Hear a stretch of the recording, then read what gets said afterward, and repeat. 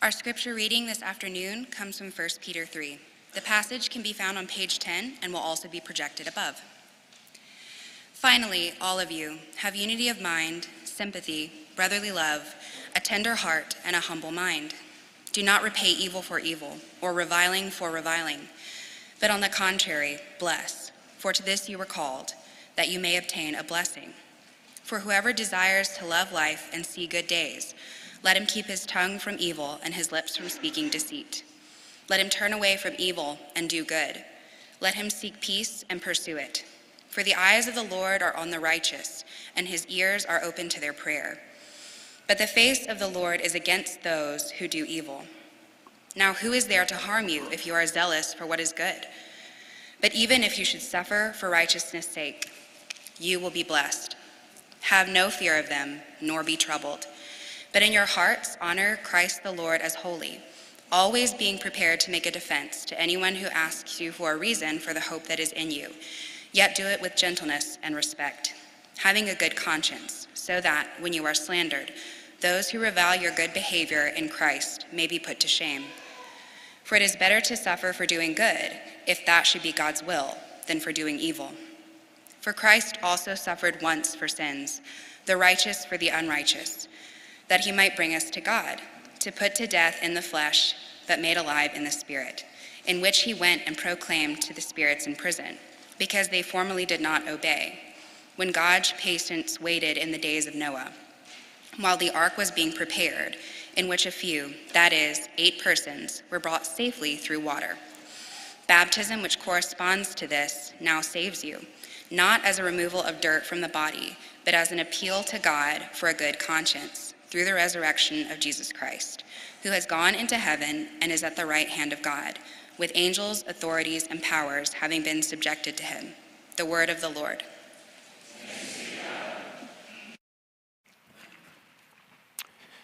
Thank you, Claire. Okay, kids, I mentioned your Trinity Kids Bulletin. You can find that now. There's a spot on there to jot down 3 things that I want you to listen specifically for. One is the 3 a.m. test. Secondly, flight or fight. And then thirdly, marathon. So 3 a.m. test, flight or fight, and then marathon. Let me pray for us as we come to this passage together. Father, we ask now that the words of my mouth and the meditation of all of our hearts together would be pleasing in your sight. O Lord, our rock and our redeemer. Lord, we thank you for the gift of your word. We thank you that it is absolutely true. And we thank you, Lord, that you have given it to us because you love us. And so we pray that now you would use your word by your Spirit to accomplish what you desire in us, and that we would behold Jesus in all of his beauty and glory. For we pray it all in his name. Amen. Brian Chappell is a pastor in our denomination. For a number of years, he was the president of Covenant Seminary. While he was there, he was also a professor of preaching, and he literally wrote the book on preaching. And in that book, he uses the phrase 3 a.m. test. And so here's what he means by that. He says, you need to imagine a friend or a roommate or your spouse waking you up from a dead sleep at 3 a.m. in the morning and asking you, what is your sermon about? And you need to be able to say what it's about right at that point. And so the point is that you need to have this clear focus of your sermon. And so that said, I would not have passed the 3 a.m. test this morning. But the good news is that I would have passed the 8:30 a.m. or 9 a.m. test. One of the very few blessings of a 4 o'clock service, right? And I mention that because as you heard Claire reading, this passage is really hard. There is a lot in here that is not at all clear or easy to understand. Here's the thing, though. The overall point is very clear. And it's that Peter wants to encourage his people who are suffering the overwhelming discouragement of suffering. That is some of what they're dealing with, and he wants to encourage them in that place. And I was thinking some even just about the last 2 weeks in the life of our church. And the reality is that there are a whole lot of us in this room today who are in the valley in a pretty significant way. You have Florence Call, who had to have a bone marrow biopsy to determine whether the leukemia was having any effect on her 3-year-old body. He had Dottie Ryan, a 4-month-old girl who had to have open heart surgery in order to heal and heal the holes that were in her heart. There are some of you in this room who are suffering from chronic pain, and there is really no realistic hope that that's going to change. There are others of you in here who are so heartbroken right now over the suffering that your children are enduring and the impact that it's having on the whole of your family. Others of you are here and you are fighting the darkness of anxiety and depression, and it's the kind that won't go away. It's the kind that lingers, and it feels as though you have this dark cloud over you at all times. Some of you are in horrible work situations right now, where you're being blamed for things that you didn't do. You're being maligned for stuff that is not your fault, and you're having to face that. We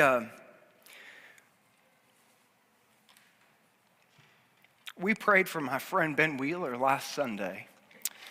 Ben is a pastor friend. We were in seminary together, and we've been in a pastor's group together since 2009. A week ago Wednesday, his wife Rachel went to the doctor with some weird symptoms. She was feeling fatigue, wasn't sleeping well. They began doing tests and immediately realized she had a low platelet count. And so she was then hospitalized right away. 2 o'clock the next day on a Thursday, she was diagnosed with acute leukemia. 2.5 hours later, she had a brain hemorrhage, had to have emergency surgery in order to relieve the pressure. She was life-flighted from Tyler to Dallas. And then on Friday at 5:30 p.m., she died. Her funeral was Tuesday in Tyler.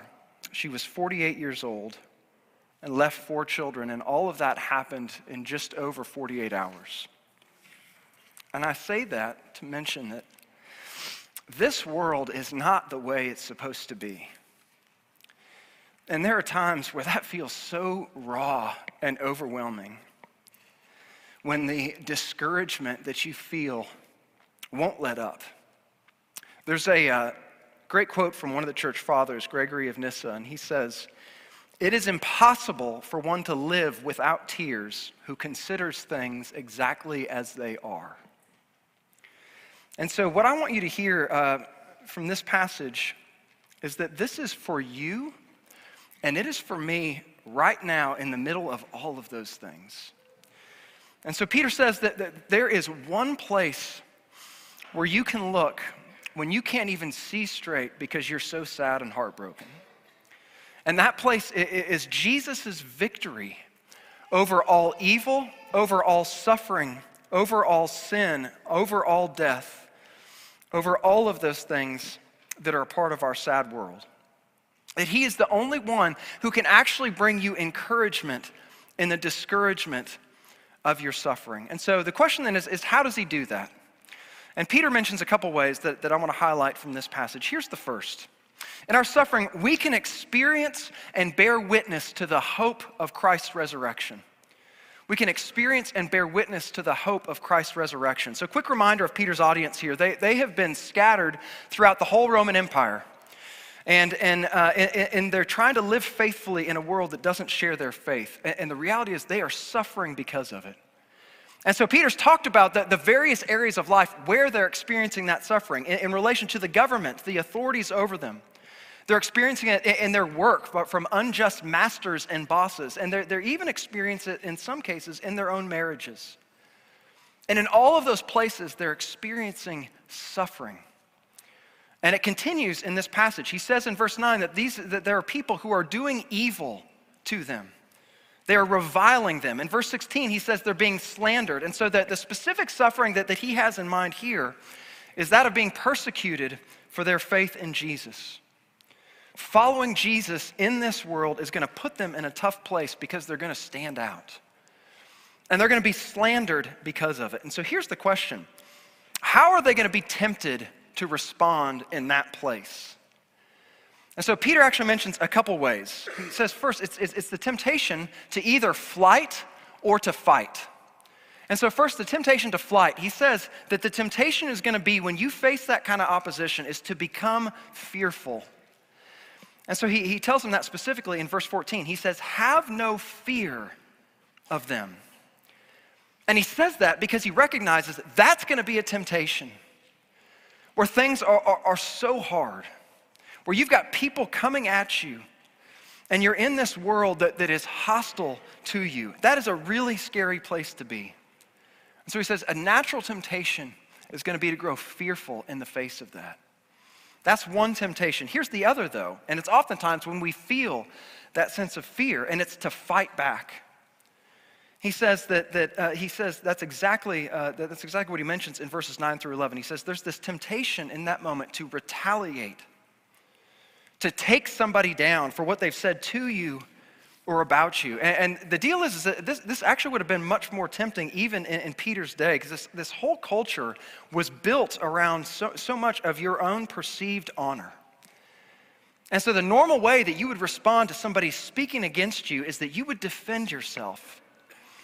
And we don't live in that same kind of world, but that same impulse is something that we feel as well, to fight back against those who are speaking against you, who are saying things wrongly against you, to take them down at all costs. But what Peter says here is that while that is the natural response, that's the thing that comes naturally to us, that is not the way of Jesus. And so what he says instead in verse 9 is that rather than repaying evil for evil, he says we're to bless. And then in verse 11, he's quoting Psalm 34, and he says we're to seek peace and pursue it. So when you suffer as one who belongs to Jesus, his point is that you are going to suffer differently. You're going to suffer differently. He gives a number of reasons of why that's true. I'm going to just highlight two of them. Here's the first. When you suffer as one who belongs to Jesus, you can know that the Lord has not abandoned you. So look at verse 12. This is quoting Psalm 34. He says, "For the eyes of the Lord are on the righteous, and his ears are open to their prayer." And one of the reasons that I want to highlight this is because I think one of the greatest temptations in suffering is to believe that God is absent. It's to think that if God was really with me, that if he was really taking care of me in this moment, then he wouldn't let me hurt like this. And what Peter says is that that is not true. And so he quotes Psalm 34 to say that God sees you, that he sees you in your suffering and in your heartache, that he knows your sorrow and he knows your pain, and he has not left you in that place. And not only that, he doesn't just see you, but he also hears you when you cry out to him. That he hears your cries of anguish. And so in Psalm 34, just after this section that Peter quotes, David says this: "The Lord is near to the brokenhearted and saves the crushed in spirit." And if you skip down to verse 18, Peter says there that the reason that Jesus suffered for you was in order that he might bring you to God. In other words, God sent his son to bring you near to himself, and that doesn't change even in the midst of your worst suffering. So when you suffer as a follower of Jesus, he is with you in it. That's one way. Secondly, when you suffer as one who belongs to Jesus, you point to the hope of Jesus' resurrection. You point to the hope of his resurrection. So look at verse 14. "But even if you should suffer for righteousness' sake, you will be blessed. Have no fear of them, nor be troubled, but in your hearts honor Christ the Lord as holy, always being prepared to make a defense to anyone who asks you for a reason for the hope that is in you." So a couple things to notice here.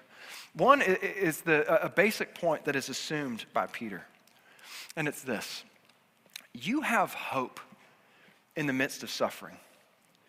And that hope is the living hope into which you have been born through Jesus' resurrection from the dead. And so don't miss that point that Peter's making, that he's saying you can have hope in the midst of your sorrow and your suffering because of Jesus' resurrection. You can know with certainty that Jesus has conquered death and that your suffering is not going to get the final word. And so we're going to talk more about that in a moment here. But what I want you just to see from the beginning, you're going to have an opportunity to talk about this hope, but you need to see that you have this hope. and that it's rooted in Jesus' resurrection. But secondly, he says, other people are going to notice that kind of hope. And so he's talking specifically here about suffering persecution, but here's the deal. This applies to every bit of your suffering, all of it. He's saying that the way that you endure suffering as one who belongs to Jesus is actually going to provoke questions. Why? Well, because the resurrection of Jesus gives you hope in the midst of hopelessness. And so people see that. And they know that in this world, that's impossible. And so the answer to those questions that ask, how is it that you have this hope? The answer to that question is Jesus himself. That's what Peter's talking about here. And I want to be careful when we talk about having this sort of hope in the midst of suffering, because I think that there are a couple ways in which we could misunderstand what Peter's saying. One of those ways is to think that, well, this means that I need to downplay my suffering in some way. That I need to try to ignore it or pretend that it's not that bad. At least try to show that everything really is going to be okay. And here's the thing. That's actually not bearing witness to the hope of Jesus. That's not what Jesus did. It's not what the Bible tells you to do. Neither is he talking about some kind of heroic act of faith. That's the other thing we might think of here, that somebody who's really super strong, whatever that means, in the midst of suffering. That's not what Peter's getting at here. And 1 Thessalonians 4, Paul says that we are to be a people who grieve. And in that specific passage, he's saying we're to be a people who grieve death. But what he goes on to say there is that we're not to grieve as those who have no hope. And the reason that he can say that is because through Jesus' resurrection, you do have hope. And what I want you to see, even in that passage, is that grief and hope are not incompatible. Those things are not mutually exclusive emotions and experiences. The beauty of Christianity is that you can look at the worst things in your life. You can look at the worst things in this world, and you can call them what they are. And at the very same time, you don't have to go to a place of despair or cynicism. That is the hope that comes through Jesus' resurrection. And Peter is saying, when you suffer as one who belongs to Jesus, you're going to have the opportunity to tell other people about the only source of that hope. This is one of the things that my friend Ben did at his wife's funeral on Tuesday. So he got up and spoke, and he wept openly from the pulpit. And at the same time, he talked about the hope of Jesus' resurrection from the dead. And that is all you could possibly do in that moment, and that's what Peter's talking about. He says here, we're to honor Christ the Lord as holy, which is another way to say we are to recognize that he really is Lord, that he really is the resurrected King. And when you know that to be true, there's going to be hope, even in the midst of the worst of your suffering. There's obviously plenty more we could say about this verse. Sometime maybe we will, but we need to move on today. So God gives encouragement in suffering first by enabling us to experience and to point to the hope of Jesus' resurrection. Secondly, in our suffering, we can experience hope, the hope of Christ's victory. We can experience the hope of Christ's victory. So this is in verses 18 to 22, and this is where things get super weird, right? So verse 18 is pretty clear. Peter says this, "For Christ also suffered once for sins, the righteous for the unrighteous, that he might bring us to God, being put to death in the flesh, but made alive or in or by the Spirit." And the S there could be capitalized there, speaking of the Holy Spirit. And so what Peter's saying here is this beautiful truth at the heart of the Bible that tells you exactly why Jesus suffered. He suffered for you, the righteous for the unrighteous, in order to bring you to God. So it is this beautiful truth at the heart of what Christ has done. That's clear. The problem is that the rest of the passage is not clear, right? Martin Luther says this about this passage. "A wonderful text is this, and a more obscure passage perhaps than any other in the Testament, so that I do not know for a certainty just what Peter means. I cannot understand and I cannot explain it, and there has been no one who has explained it. So that's pretty encouraging, right? Pretty promising. And so this is one of those passages that many faithful scholars, pastors, and theologians differ on. But here's what's really interesting about that. There is all kinds of difference on the details and the specifics in this passage. But there's actually not that much difference in terms of what Peter's overall point is. And so remember, Peter's writing this in the context of his audience who are suffering. That he wants to comfort them with these words. That's what these words are intended to do. And so the question is how? So we're gonna dig into some details here, but here's the point that I want you to keep in mind as we look at this. So Peter says at the end of verses 21 and 22, that the reason you can be certain that God is going to rescue you from your suffering is that Jesus has been raised from the dead. And not only that, he has ascended to God's right hand. And so right now, he has all authority over every single thing that could ever do you harm. He has authority over all evil. He has authority over all of your enemies. He has authority over all of the fallenness and brokenness of this sad world. And he even has authority over what Paul calls the final enemy, which is death itself. Jesus is victorious over every single bit of it. And that's part of what you have got to know and believe in the midst of your suffering.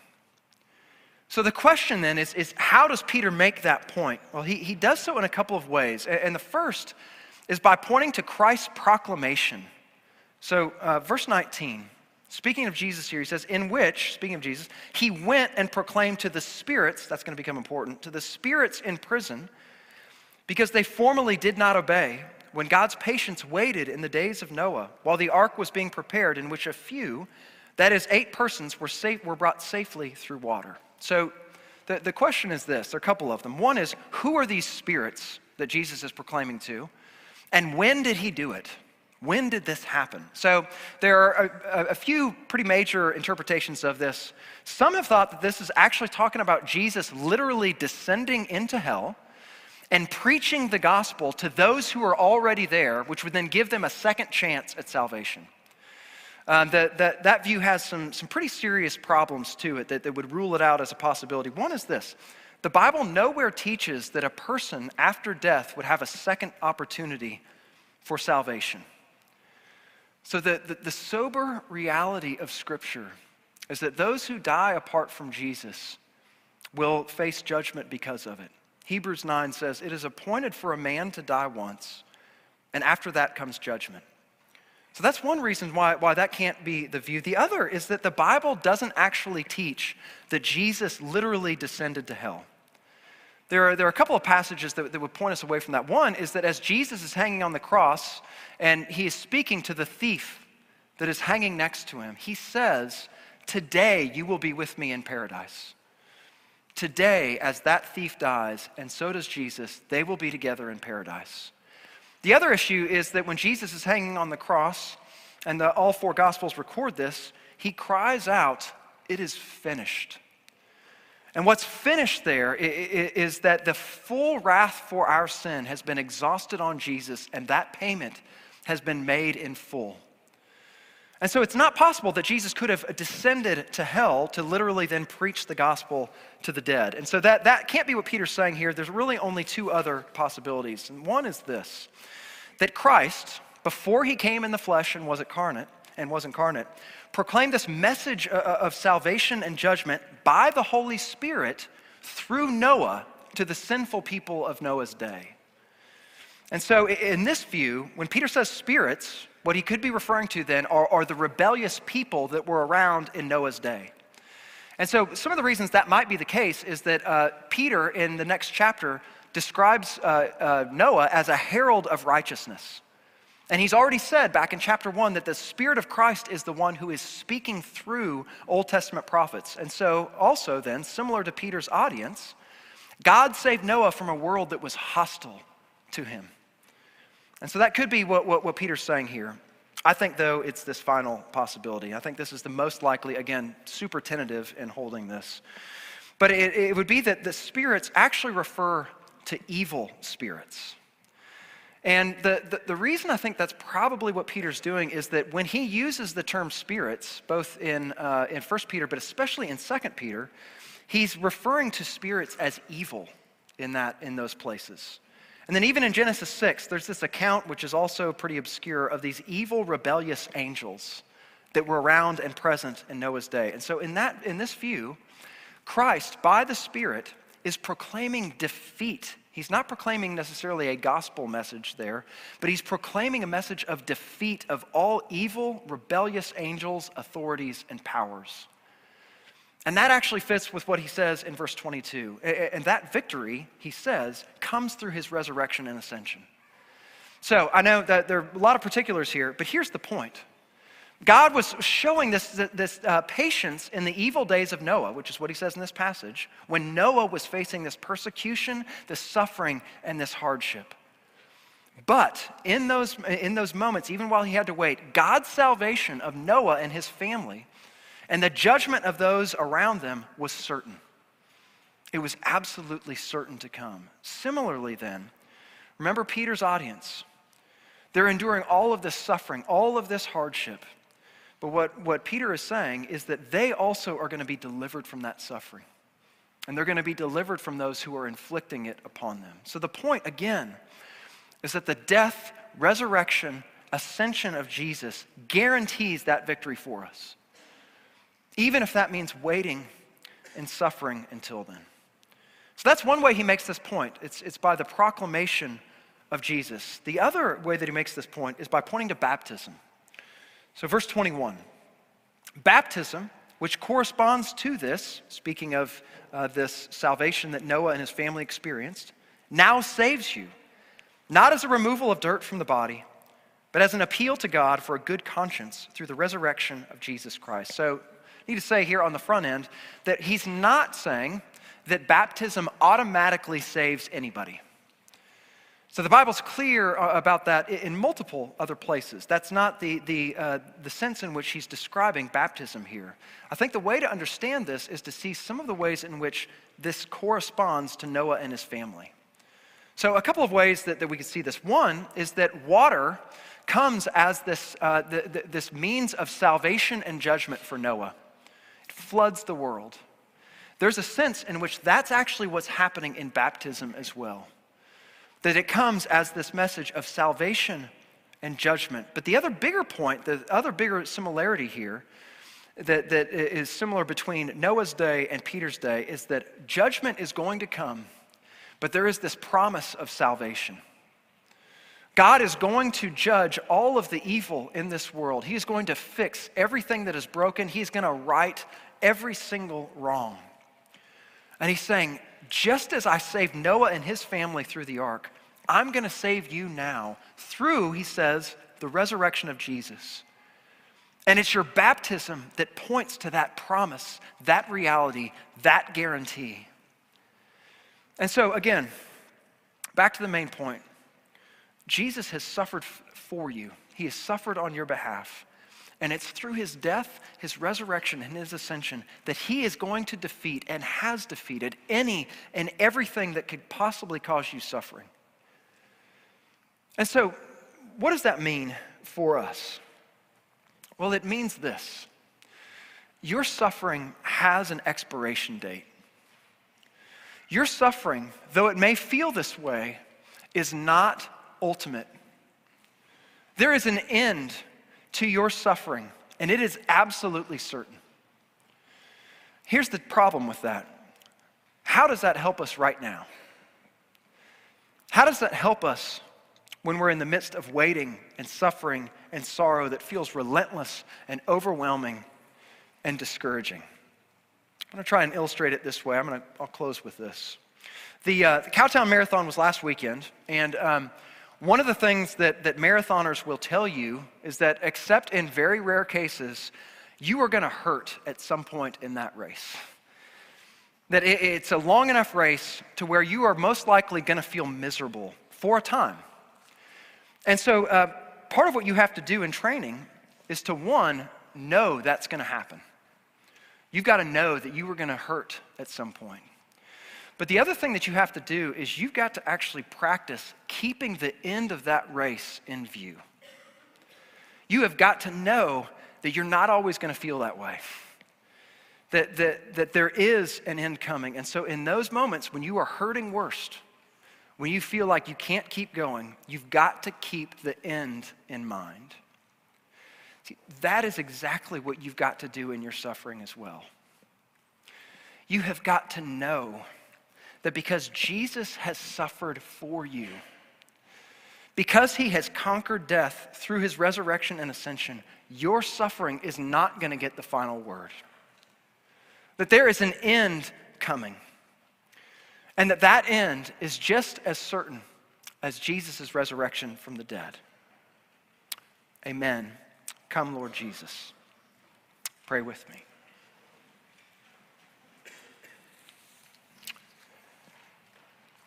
Father, we thank you for the hope of the resurrection. We thank you, Lord, for the truth that because of your Son, Jesus, everything sad will come untrue.